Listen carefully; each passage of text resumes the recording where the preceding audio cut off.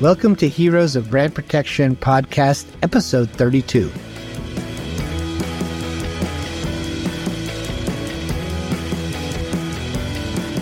I'm your host, Daniel Shapiro, Senior Vice President of Strategic Partnerships here at Redpoints, the world's fastest growing digital revenue recovery platform with a mission to make the internet safer for both brands and consumers. In this podcast, we will share stories and industry insights from some of the leading experts in brand protection and anti-counterfeiting from many different industries. We are so happy you could join us today, and please check out all of our episodes on www.redpoints.com/podcast. Today, we are thrilled to be speaking with John Mearls, Head of Risk and Operations at Lili Bank. John was sure he wanted a career in law enforcement as a young man. However, he has thoroughly enjoyed the path he chose to becoming an expert in the field of risk management and loss prevention. With years of experience and expertise in this critical area, John has successfully guided numerous companies in mitigating risk and safeguarding assets.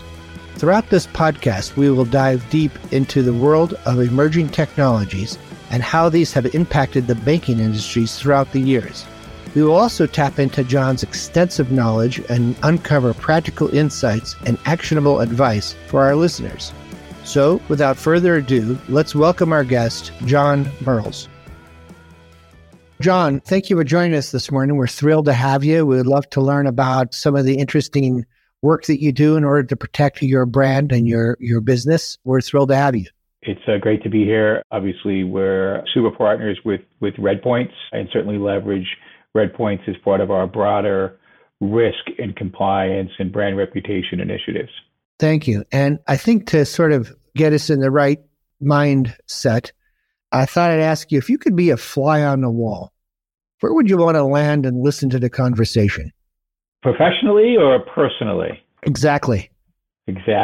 So I think, one of my items that I really like to get, accomplished, one of my so-called bucket items is a visit to the White House. And without taking any political position, it would certainly be exciting to listen to some of what interests me is the national security conversations that go on in the White House. I think back to the capture of Osama bin Laden and how we all can remember the president, the vice president, the cabinet sitting in that small room watching that happen and unfold in real time. So being able to listen to that type of activity would be fantastic. That would be crazy. Is there a personal one you'd like to listen to? I think personally, I think Barack Obama, I think would be a great person that I would love to be a fly on the wall and hear what he has to say. Awesome. And when you think about your career, John, which spans, just a few years, you're a young man. That may have to be edited, but yeah, okay. Is there a particular funny story that you from one of your experiences, could be current, it could be your current job, could be, years gone by, but is there one when you're having a beer with friends you tend to tell as a crazy thing that happened to you at work? Yeah, I thought about that question. It's interesting. I have a few, some may not be appropriate for this podcast, but the one that actually does stick out for me, it's kind of a funny story. When I joined, so part of my career, I have a long career in the loss prevention and risk management space, not always in banking or fintech. So in my early days in retail, I worked for a very well-known US-based, second largest DIY, do-it-yourself home improvement company. And at that time, they were supporting and sponsoring a NASCAR. And I didn't really know anything about NASCAR, but when you worked at this organization, it was part of the company's culture to be fully engaged. In fact, the car owner and car driver were very, very good to the company employees. So my first experience with NASCAR was the regional vice president that I was working for came into the office and he said, "John, we're going to go to NASCAR this weekend." And I said, "No, Mike, I'm not really interested in NASCAR." He said, "You didn't hear me. We're going to go to NASCAR this weekend and you're going to bring your wife." And the funny part of that was I said, "Okay, great. This is going to be interesting." But what they told me was that you could bring a cooler into the race. Right. So you could bring a 6-pack or whatever you wanted to do. Maybe in my case, it was a 12-pack into the race. So a guy who worked for me was going to the race as well. It was his first race. We got it super excited. We sat in traffic for 4 hours. We had picked up some beer on the way. We go, we park, we a long walk to the racetrack from the parking lot. We get there with our cooler, and they said, you can't come in. Why? Because although we had beers in our cooler, we had bottles. You can't bring bottles into a racetrack. You can't bring glass into a racetrack, right? So we wasted all of that time and all of that planning. So the second half of that story, although it was at a separate track, I just like to add this story is, again, I'm trying to learn NASCAR. It was probably my second, third race, whatever. They take us into the pits in the garage area pre-race, and they're showing off the car, right, that has the company's logo and images all over it. But on this particular race, there was a special sponsor, and the sponsor was SpongeBob SquarePants. Some of you may remember that. I had no idea who that was at the time. I have no children. So we get to the garage area and where they're getting this car prepared for this NASCAR race. And there is this huge, the whole car was decorated in SpongeBob SquarePants. And I was like, I have no idea who that person is. Why would you ruin our race car and put all that stuff all over it? So just a couple of funny stories related to NASCAR. And now, years later, you're a NASCAR fan? Now I am a NASCAR fan. I won't say that I have been to every one of the larger racetracks around the country, but certainly a large share of them. I think, the Daytona 500 I went to this year. I actually had the chance a couple years ago, not NASCAR, but IndyCar. I went to the Indy 500, which is an amazing spectacle of racing. I think I'm like you at the very beginning, which is I don't get NASCAR. I think I'll pass. You only have to go once to get hooked. Awesome. And tell us a little bit about you from a standpoint of John Mearls. When you were a young kid, what did you want to be when you grew up? Or maybe even now at your current age, what do you want to be when you grow up? Yeah, the first part of that question, I think, is, somewhat easy. I think I, always had dreamed. I grew up in Boston. I always had an interest in being a law enforcement officer. I took the test and got accepted to be a New York City police officer with a number of my friends. I was the only one that got called. I went through the background check. Back in those days, they actually did background checks on police officers, potential police officers. And then I ultimately turned down that job because I didn't want to move to New York by myself. I eventually moved to New York a year and a half later by myself, but separate story. So I think always wanting to be a law enforcement officer was something that I had strived to do. I'm glad in the choice I made, by the way, career choice, being different. What I want to do when I grow up, I think, my ultimate goal right now is to rent beach chairs at South Beach in Miami. And I would be happy to give each of you a friends and family discount when I set up that business. Beach chairs at the Miami Beach. Very nice. So following up on that a little bit, maybe share with us, how did you get here? Like, what was your path that got you into this position you're currently at today? Is there something you studied, or is it something you just worked on to get where you're at? I think it started out for me, based on my interest in law enforcement. As I began college in criminal justice studies, I actually began working as a retail store detective in Boston for a retail store, and really grew my career through a number of different retailers in the U.S. I became a divisional vice president, a director of a number of different companies, and really thought that was my career path.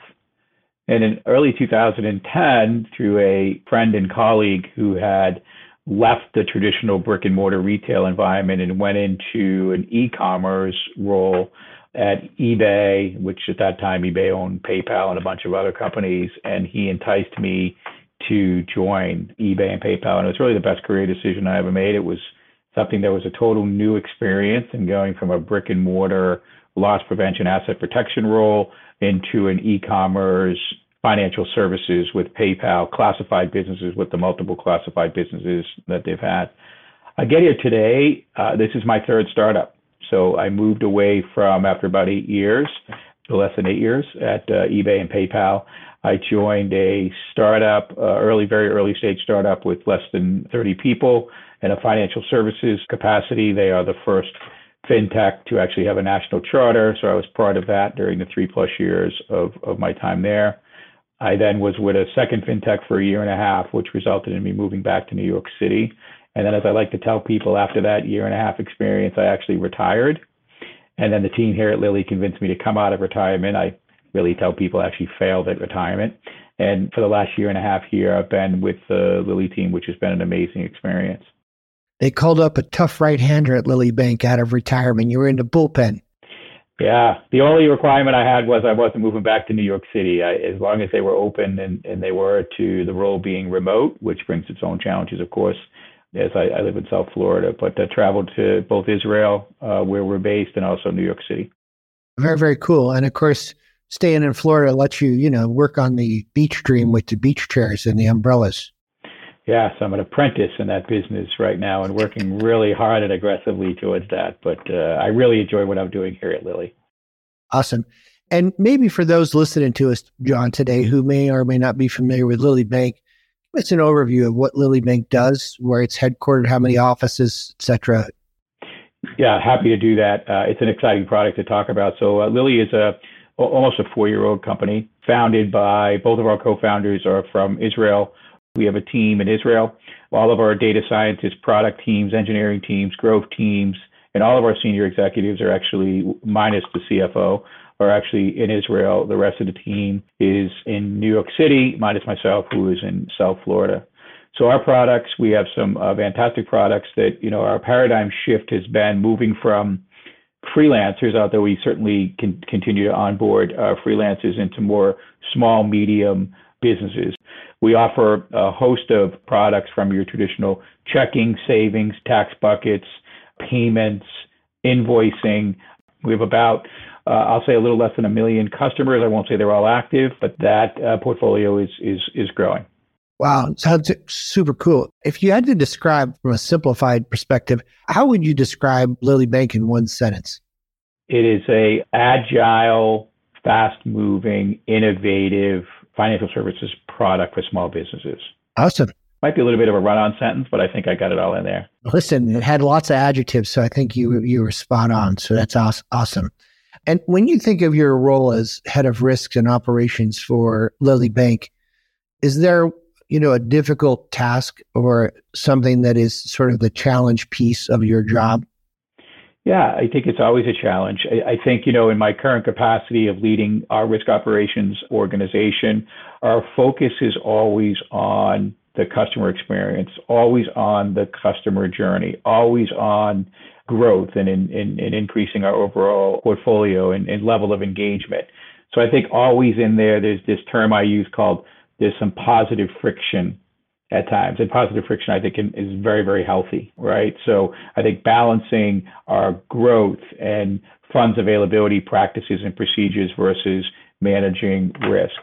I think for myself, Daniel, I've always been intently focused around the customer. And I get some feedback, even from my friends and colleagues in this space that say, are you really the head of risk operations, or are you really a head of customer support, right? Because it is really about the customer. And I just add one piece to that, Daniel. For us, our focus is around not just the customer, meaning the Lili customer, but it's also about our internal customers, right? Like we have a CS team that is our frontline connection to our customers through email, phone, and chat.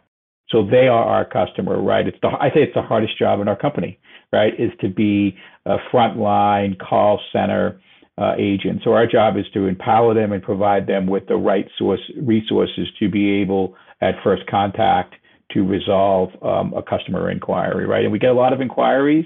People aren't always calling, Daniel, and saying, I'm just calling to tell you how fantastic Lili is, right? So I think that's really important for us, and that's our focus. Well, it's interesting. I think, from your career starting out in retail for so many years, you've really been close to the customer for, 30 years in your business, right? And so maybe not that unusual that you're in a financial service and your connection is still close to the customer. It's kind of who you are.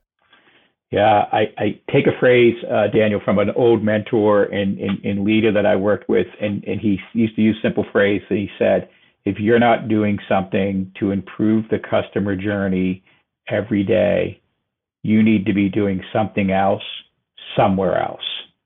And I really talk about that, with my teams, right? It's not all about catching the bad guys. A very, very, very, very small percentage of our customers, have nefarious intent, right? It's more about the good customers. So how do we enhance and improve that journey and ultimately drive revenue, right? We're in it to make money. Yeah, of course. And in your experience now with these three different financial startups, and maybe even thinking back to your PayPal experience, but how has the financial sector technology really evolved in the time frame that you've been in it for now 8 plus, 10 plus years, 12 plus years? Yeah, I think it's 13 plus, but I think that technology, look at, as you know well, Daniel, especially in the space that you're in today, technology is an ever changing process, right? It changes every day.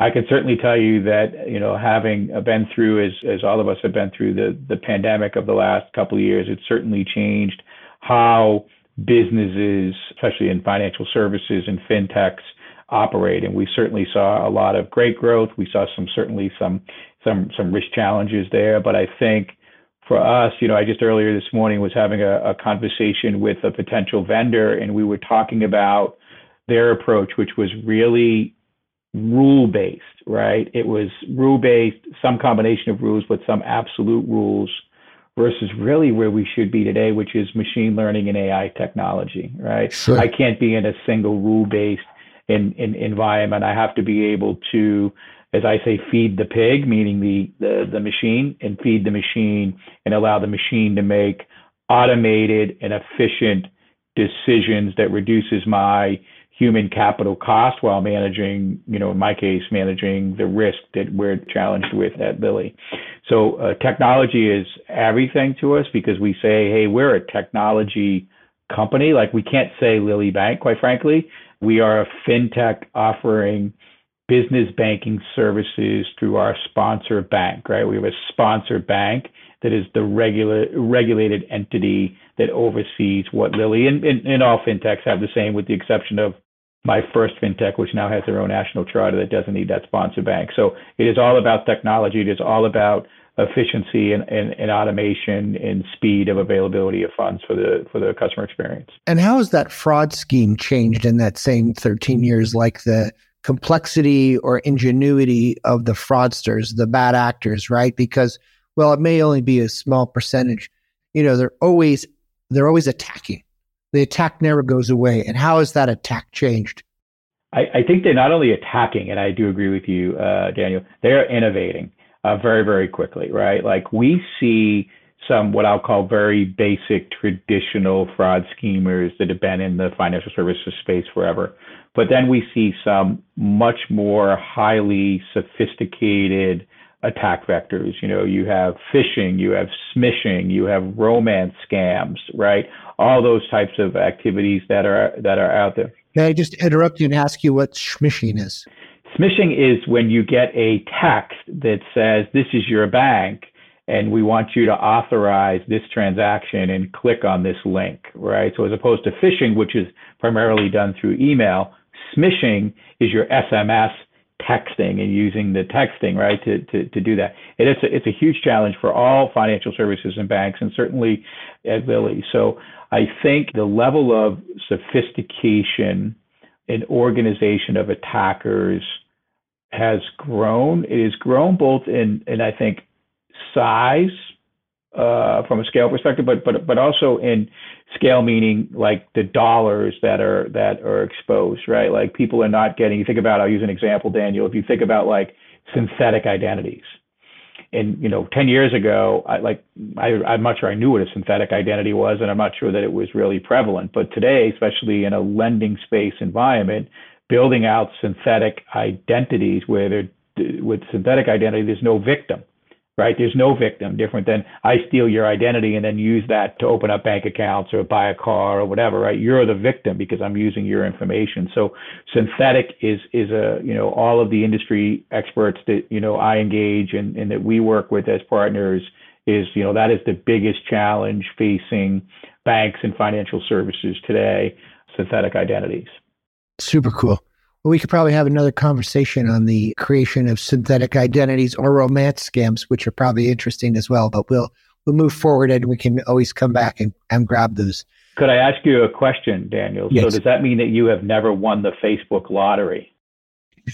I guess that means yes. I've never won the Facebook. Yeah. There's some great stories we should talk about it another time around folks that believe that they have won the Facebook lottery. And met the love of their life.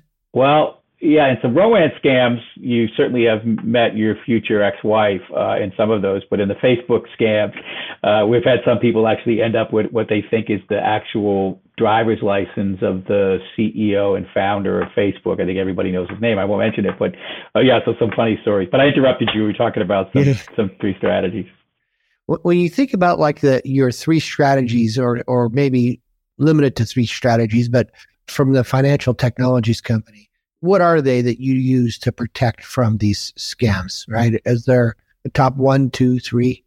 Yeah, I think it's all about, for us, our core priority is an early detection and agile approach to identifying bad behavior, right? And we do that through multiple and through a layered onboarding approach, right? So if you think about it from a standpoint of, it's easier to catch you at the front door than when you're in the environment causing havoc. And I'll give you a quick, silly analogy. The analogy I use to sell that internally is, I ask people, I say, what do you think is the job or the objective of that big, huge doorman that's standing at the front door of that club that you went to last weekend? And most people end up saying, well, his job is to break up fights. And I say, wrong.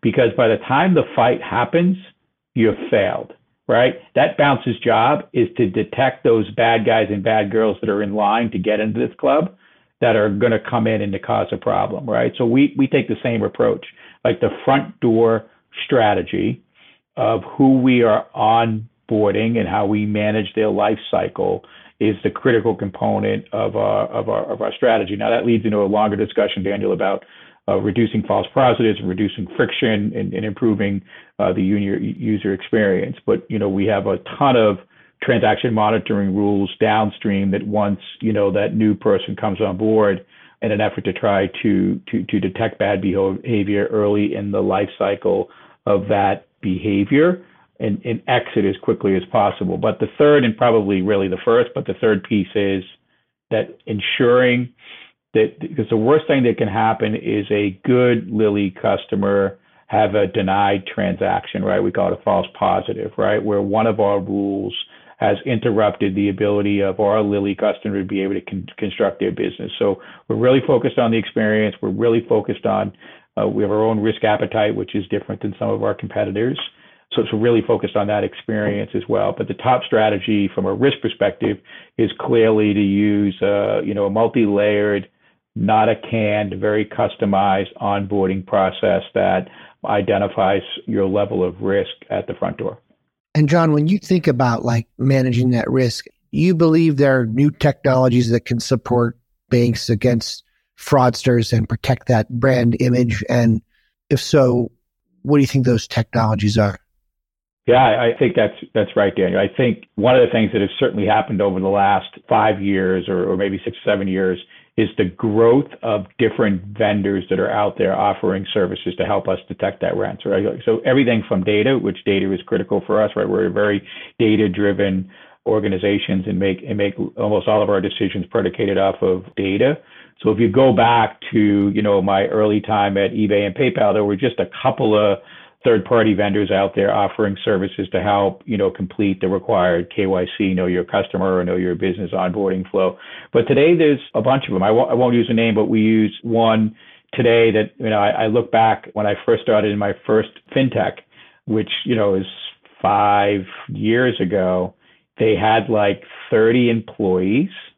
Today they have 600 and some employees, over 1,000 customers. They're servicing 8 of the top 10 financial institutions that are out there. So they were a startup when we engaged them at my first startup, right? So there is just a significant growth. There's some acquisitions and some mergers out there of some of those, but there are some really great products out there that, again, based on your risk appetite, your unit cost basis of what you want to pay for the services, there are people to help us. So we believe in a multi-layered approach. We use a number of third parties to help us with both our onboarding and downstream transaction monitoring.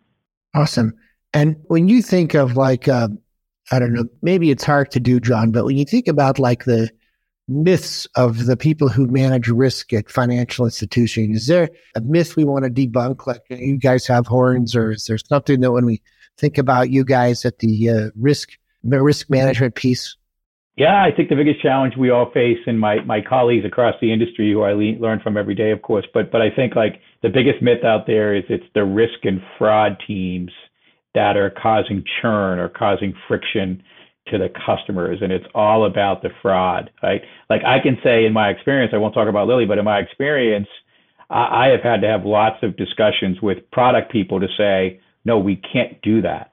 That's going to create added friction, right? So Right. if the myth, Daniel, is that it's everybody leaves your company, meaning customers, the churn and the turnover and the negative reviews, it's all because of some risk and fraud rule that you put in place. And I'll give you one quick example, Daniel, that goes back in time to my retail days. But even in my retail days at that company that I was at, that I gave you the NASCAR story on, we had certain rules about we didn't allow product at that point to be locked up behind cages, right? Because it wasn't self-serviceable to the customers. And that was the rule, and that was the direction from our senior leaders within asset protection.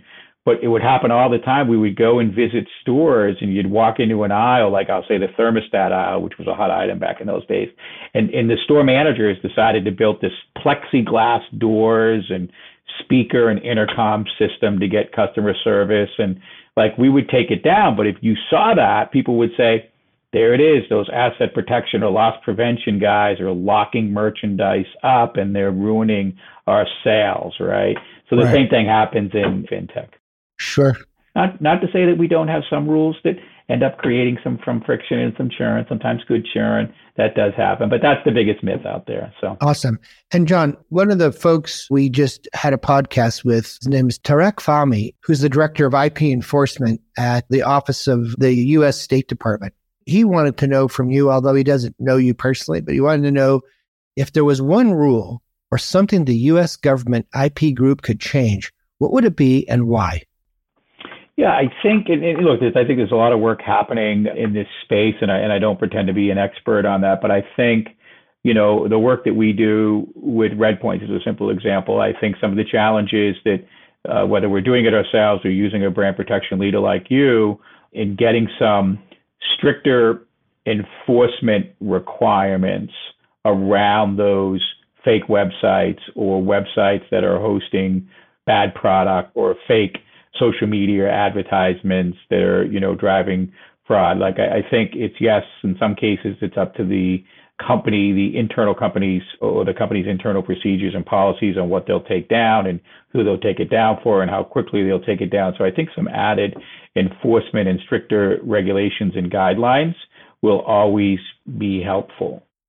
When you think about your career, and if you were talking to a young person, as you have many of those in your company today, but if you were giving advice to a young person today about, I want to do what you do, or I want to do, what do you tell them? I tell them the same thing all the time, Daniel. Today, it's about data analytics. And if you don't have the skill set, whether it's Python skills or Tableau or Looker or SQL skills, you won't be successful, right? That wasn't an important competency as I grew up. And I always joke with people and say, like my skill, I can now spell SQL. It's taken me a while, by the way, to learn how to do that. It's not a skill that I'm going to offer to the team, but for young people joining, financial services and fintechs, and I have some great people on my team that are really skilled in the data analytics piece, because as I said before, it is all about data. So as younger folks are coming up, whether it's through education in school or professional experiences, getting that knowledge and perfecting that will drive success for you in the future. Yeah, that's good advice. I struggle with those same things, the Looker, the Tableaus, but thank goodness I'm surrounded by a lot of young people that have that skill set. So I'm able to say, can you give me a Looker report on the following? Also because if I tried to do it, I'd be at it for 3 days. I do the exact same thing, Daniel. It's funny, right? It's like, first of all, like with anything, having good team members around is what drives success, right? It's not about John Mearls at Lili. It's about the team and everybody working together. But I think, me recognizing that, That's just not a skill that John brings to the business. Like I have great ideas, at least I think they're great ideas. And conceptually, I can say the data that I'm looking for, but like you, pulling that data for me is, can be a challenge. I don't want to break anything. And we got a couple more, but when you think about a couple more questions, but when you think about your career, is there someone you think about who inspired you along the way that really gave you sort of some foundation? Yeah, it's really two people. One who I think I know you know, but the first one really was a guy by the name of Jeff Sherman.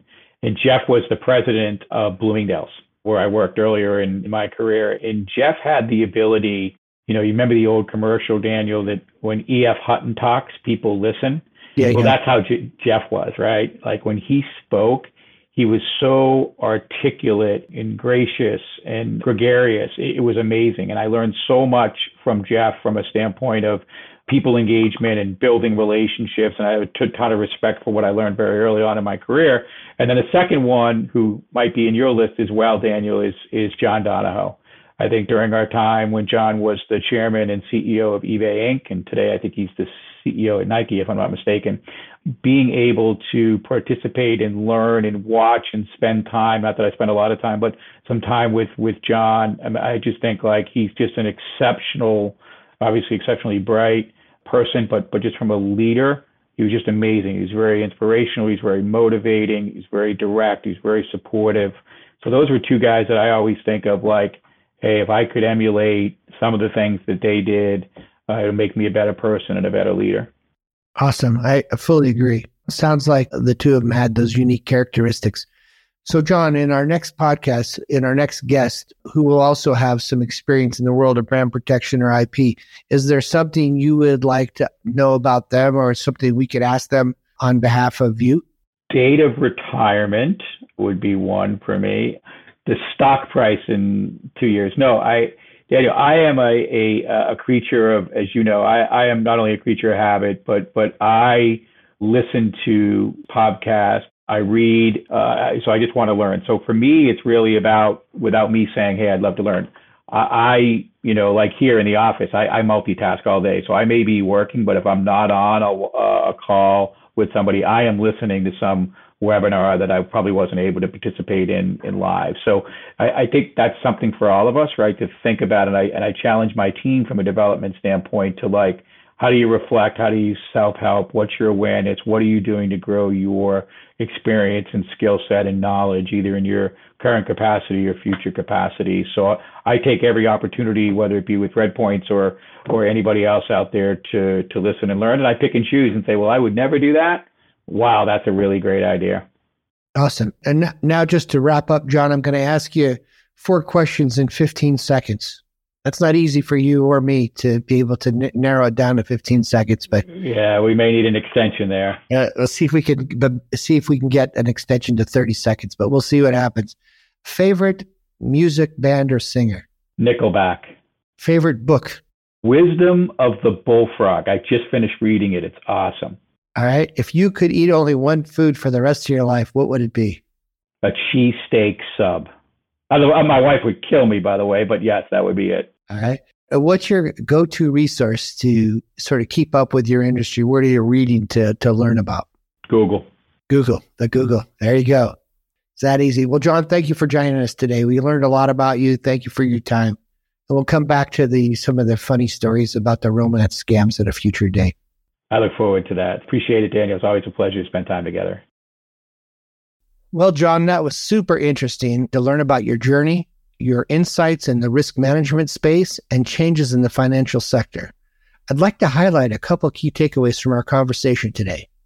Number 1, with the emergence of technologies, fraudsters have also adapted their techniques to exploit vulnerabilities in the system. The attacks of fraudsters have become more sophisticated and more dangerous in today's digital landscape. They leverage technology to carry out these various types of fraudulent activities, such as phishing, smishing, and vishing, to name a few. Number 2, financial institutions have turned to AI and machine learning to enhance their fraud detection and preventative measures. AI algorithms can analyze vast amounts of data and identify patterns that may indicate fraudulent activity. Machine learning algorithms can continuously learn and adapt based on new information, improving the accuracy of fraud detection over time. Well, that's it for us today. If you've liked what you've heard, check out our next inspiring story from another hero of brand protection. You can follow us on all of our platforms: Spotify, SoundCloud, Apple Podcasts, Google Podcasts, Amazon Music, as well as Twitter and LinkedIn. Make it a good day.